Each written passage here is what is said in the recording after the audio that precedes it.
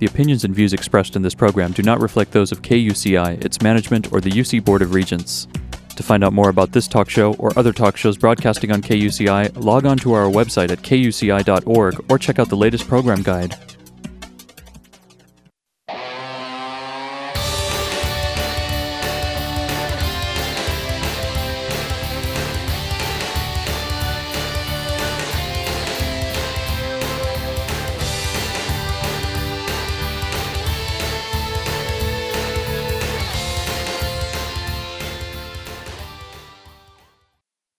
Good morning, you're listening to Get the Funk Out. I'm Janine, this is KUCI 88.9 FM in Irvine. Happy Memorial Day, and thank you to all those who have served this country, continue to serve. Without you, we wouldn't be a safe country and feel as safe and comfortable as we do, and so thank you. And what I'm going to do on the first half of the show is I have Ben Collins standing by, so we're live with him. And the second half, I'm going to replay my interview with director Soren Sorensen, who joined me last Monday to talk about his personal film, My Father's Vietnam. It was a very powerful conversation. So let me just give you a little bit of a background about Ben, who's standing by. He's a championship-winning Le Mans race car driver, best-selling author, TV presenter, world record breaker, and Hollywood stunt driver. And I love his book, especially since my daughter's learning how to drive. So he's got some great tips in here. Great advice. He's a ton of experience. So without further ado, it's my pleasure to welcome to this week's show, Ben Collins. Good morning, Ben. Good morning. Where are you calling in from? Well, I'm in South Devon on the coast here, and I realise it's celebrations and a memorial for America. So we're here. I'm very near the Slapton Sands, which is the beach that was used by the Americans to rehearse before the D-Day invasion. So wow, very poignant over here too. Yes, that is incredible. Now, it's great, and there's a lot of history here, and in fact, there's a Sherman tank that was recovered from the seas here that was lost in action during the rehearsals before the boys went over into France. Are there just hundreds of people around you? Because you're very quiet where you are. Actually, where I am is very quiet. So we live just a little bit back from the coast, so we're not down there on the beach at the moment. Right. Otherwise, it'd be lots of noise. Oh, yes. No, I figured you were within distance, but yes, that's wonderful. So I want to thank you so much for calling in this Memorial Day, and I got a copy of your book, How to Drive: Real-World Instruction and Advice from Hollywood's Top Driver. Tell me how you got involved in becoming a driver, doing this professionally. Well, for me, driving and the love of driving began very early on a small John Deere tractor that we use for mowing the lawn. But I was 4 years old, so I managed to get it going. But I didn't manage to stop it, so I crashed into the chicken coop, and that was the end of that. But I loved machinery since a very young age, and I began racing cars when I was 19 years old. And 23 years later, or whatever it is, my maths isn't too good today. 22 years. I'm still doing it, so I love driving, love cars, and I have a huge passion for trying to share my enjoyment of cars and for people to learn the best way to handle them. Now, how did you become the Stig from BBC's internationally acclaimed Top Gear TV show? I sent in my resume, so pretty standard in some ways, and but I guess there were lots of other people trying to get the job as well. Mm-hmm. And I was taken down to the track by the boss of Top Gear at the time, Andy Willman. Mm-hmm. Who is a very eccentric guy, and he gave me the keys to a Ford Focus. They had a lap time around the Top Gear track set by the previous Stig, and I beat the time. But being Andy, he didn't tell me that I'd done well until about 2 months later, so that was a nice cliffhanger. 2 months later, he called me up and I had the job, so that was great. That's a long time. That's a long time to wait. Was. Yeah. And now you've coached hundreds of celebrities, from Tom Cruise to Lionel Richie. How did that come about?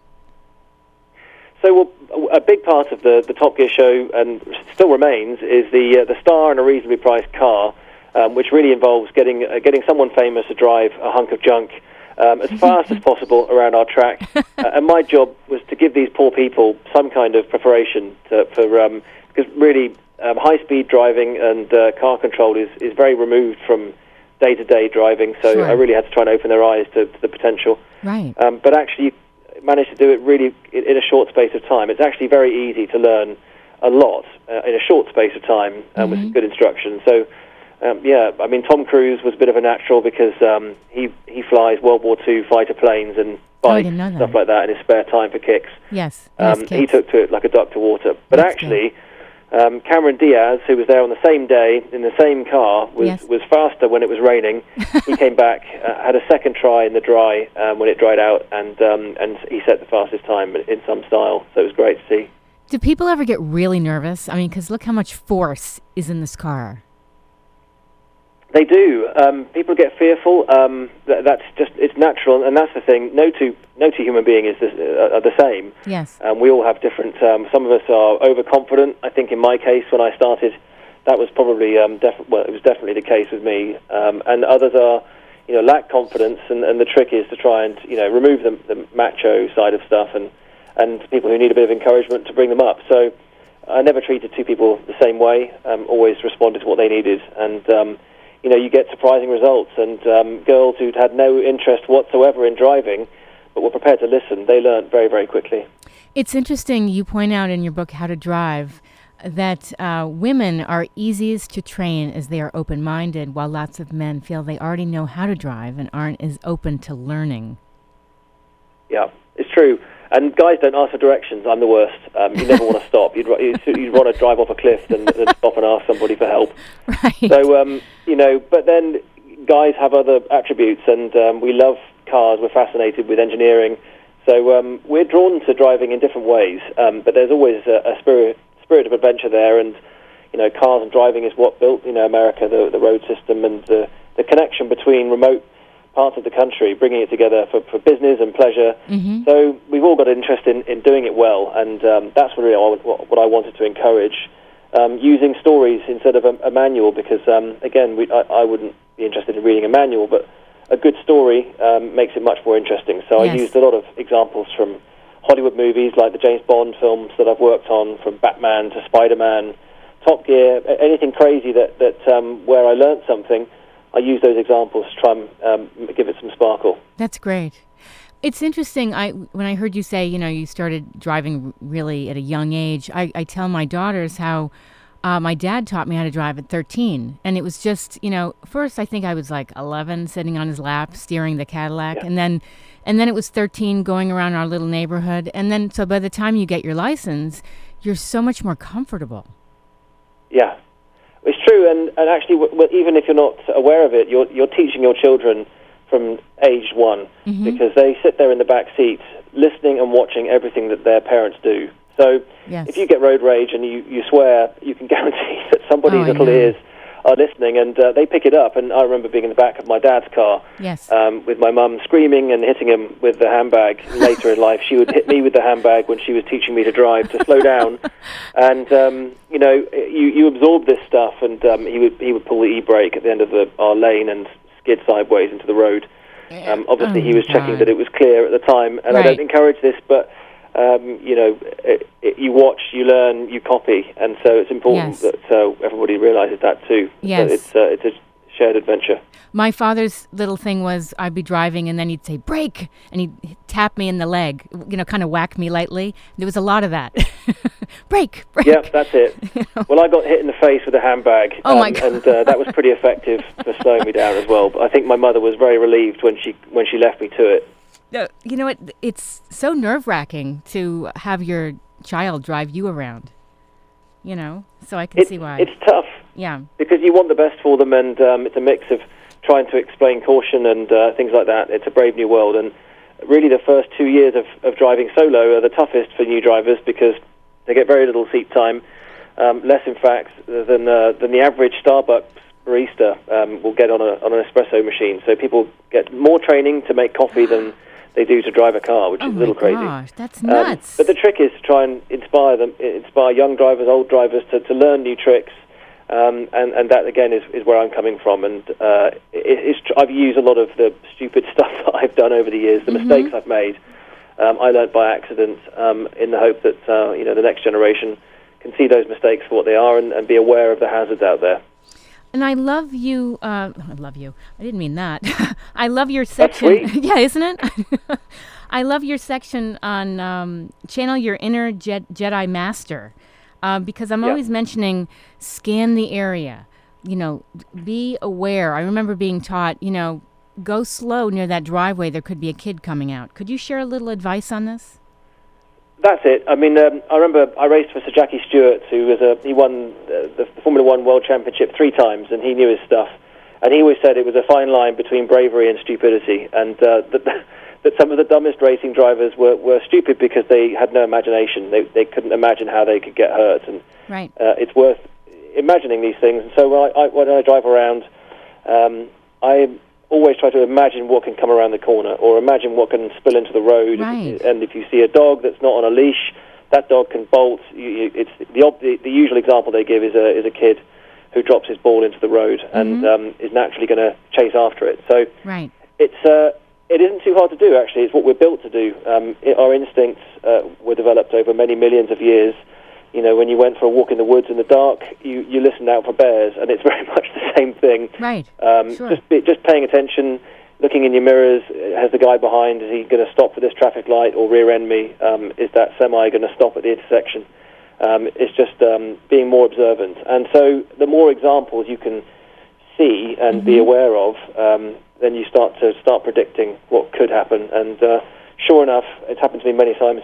The things you predict will happen. They do happen. Yes. And you're glad you saw it coming. I can agree on that. I've had situations where, I think a car doesn't see me, and they don't, and they're about to come out. And you really do have to drive, in an offensive but not aggressive way. Yeah. It's true, and, eye contact is a crucial thing. There's a lot more, people should be encouraged, really, to try and see the person in the car. I'm not the biggest fan of tinted windows because these people are trying to shut the world out, and really what we want to be doing is looking each other in the eye and working out what's happening. Less so these days with the mobile phone, which is the killer distraction, literally. Yes. And texting where you can't see anything, so you're really a passenger waiting for an accident. Right.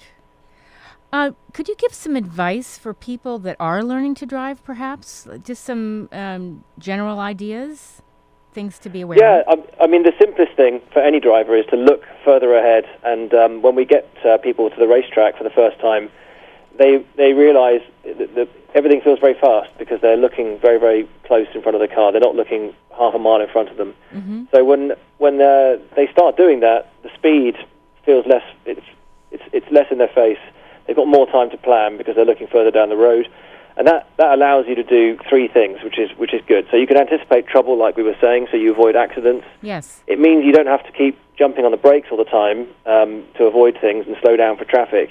And that can save up to 20% of your fuel, which, even though gas prices are cheap, it's still a nice saving. And it makes it smoother for your drive, for your passengers. So smooth driving is where it's at, and it means that the car is more stable. For cornering, again, if you look further through the corner, you can be smoother with the brakes, easier with the gas, and as a result, the tyres have more grip. So it makes you safer in every way, and more energy efficient, which is good. So you can feel green and proud at the end of it. Let me ask you something, because when I was 15, 16, I learned how to drive stick shift. Do you think that that's not necessary anymore, or is that also good to know? Well, maybe someday there won't be any gears left, so except for some of the old cars, and I think in remote areas there will always be manual transmissions, but increasingly there's automatic, electric, hybrid, and most Americans will drive with an automatic shifter, and that works fine. Right. There's still a lot you can do, even with an automatic. You can still use gears to help the car slow down. You can use engine braking in snow and ice conditions rather than stamping on the brakes and losing grip. So I think there's definitely a place for both. Yes. And both have their own advantages and disadvantages, I think. But technology will change, and that will change with it. Right. And could you talk a little bit about following distance and blind spots? Yeah.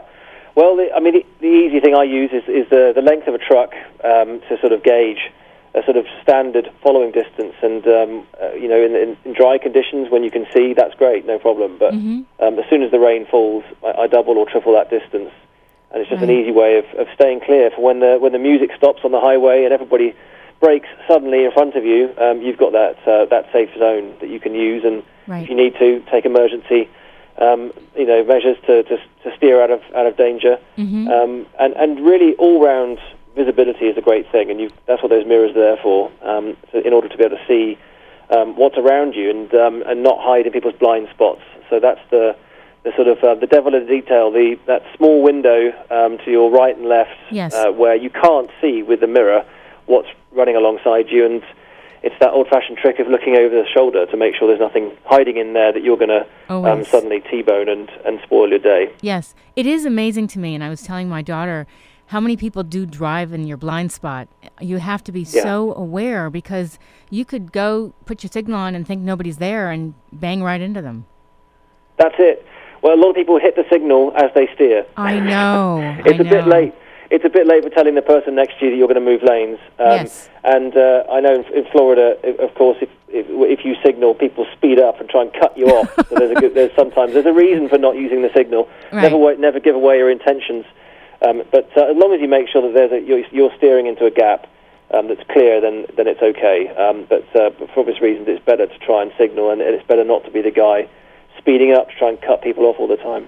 You know, I have a crazy story. I remember I was telling my daughter also, don't ever drive if you're very tired, exhausted, because I was driving from Syracuse to Boston one time, and all of a sudden I see these big trucks stopping, and I see belongings all over the road, and a 20-something boy had fallen asleep at the wheel, and his car was sideways. His stuff was all over the road, and I pulled over, and he was climbing out of the car. It was on its side, and I helped him out. He was so disoriented. He said, "Oh my gosh, I must have fallen asleep." Yeah, well, he's a miracle that he survived. Isn't he? Yes. I mean, the worst thing about falling asleep at the wheel is that obviously the car will leave the road, and when it does, you're not awake to hit the brake pedal before you hit whatever it is you're going to run into. And if it's a tree or a lamppost or something very hard like that, it's very unlikely you can survive. So yes, it's the deadliest type of accident. And one of the tricks to staying awake, and I do 24-hour racing at places like Le Mans and Daytona. There are lots of tricks, but one of the best, obviously, is to know yourself and take a rest when you can. Yes. But to pound the water, because actually, if you get remotely dehydrated, that really kicks in. It makes you want to go to sleep, basically. So staying hydrated is a big help, and just trying to plan it. And for younger drivers in particular, they get more drowsy. So your endurance level does improve as you get older. But yeah, just don't drive tired. I didn't know that.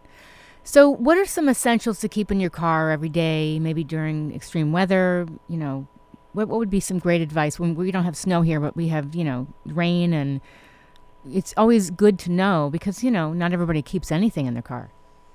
Yeah. Well, keeping the car well maintained makes a big difference. And if the wiper blades are completely stuffed, haven't been changed, since Egyptian times, then you're not going to see when it comes to turning them on to clear the water. So yes, keeping your car well prepared, making sure that the tire pressures are correct. Mm-hmm. The tire is really the most important thing in terms of grip. So if they're bald or underinflated, you really have no chance of or very little grip when it's raining, and it's really important to keep an eye on that and to use decent tires. I would never recommend retreads or second-hand tires. Sure. It's the one thing that I spend money on is the tires, because if you use a premium tire, sometimes you can have as much as double the grip of some cheap import. So that really is the most important thing. And then if you're getting into the extreme weathers of snow and ice, again, there are tire choices you can make in the winter that give you a lot more grip. And I wrote a chapter about kind of some of the basics you can pack in the car. But if you're expecting snow and ice, obviously have enough battery on your phone. It's going to get cold. The batteries get munched up pretty quickly. I always carry a small shovel in case I get stuck. But I wouldn't go out unless I had the correct car on the correct tires. I wouldn't go out into deep snow and ice unless I really knew I could get through the other side. So, yes. But yeah, there's a list of things you can take with you to sort of be prepared. I went to Syracuse University, and we used to get the worst winters and snowstorms. And I remember driving with a girl that was very nervous. She said, "I'll give you a ride home to Connecticut." And she slammed on her brake, and we did a 360 right by a toll booth. Yep. And I've never been more scared. And I said, pull over, I'm driving. Yeah. I don't need somebody driving me around who is so nervous in the elements. Thank you. Yeah. You know. Well, the trick is with that. I mean, sometimes we get that weather here, but it always seems to take you by surprise, and you forget what you learned. It's strange. It's not like riding a bike. It comes back, but not immediately. Yes. And really, driving on ice is like you might as well be driving on another planet. The gravity seems to be completely gone, and you're on a frictionless surface. So the tire works very, very differently in the slippery conditions like that. So day to day, we get used to having lots of grip at the tire, and you can brake in the middle of the corner if you want, as long as you're not going too fast. And you'll get away with it. It's not the right way to drive, but you'll get away with it. The tire can stretch in two directions. It can handle cornering, and it can handle a braking force, which is stretching it in two ways at the same time. But in the cold, in the ice and snow, it really can't cope with that, and you have to brake well ahead of where you would normally expect to in different conditions. And combining braking with any steering, or combining the gas pedal with any steering, usually means leaving the corner. So your friend found that out when she hit the brakes too hard. You've got to be much, much more gentle, and it's like carrying a big box of eggs everywhere. Yes. So, all right, let's say it's raining really hard, and you hydroplane. What do you do? Well, unless the car starts spinning, which is usually unlikely. Yes. But if you're in a curve and you hit a really big puddle and the car starts rotating and you're out of control, okay, at that point I'd recommend throw the parachute, jump on the brakes as hard as you can, hope for the best, because you're probably going to hit something. Probably. Yes. But for 90% of the time, when you hydroplane, it's in a straight.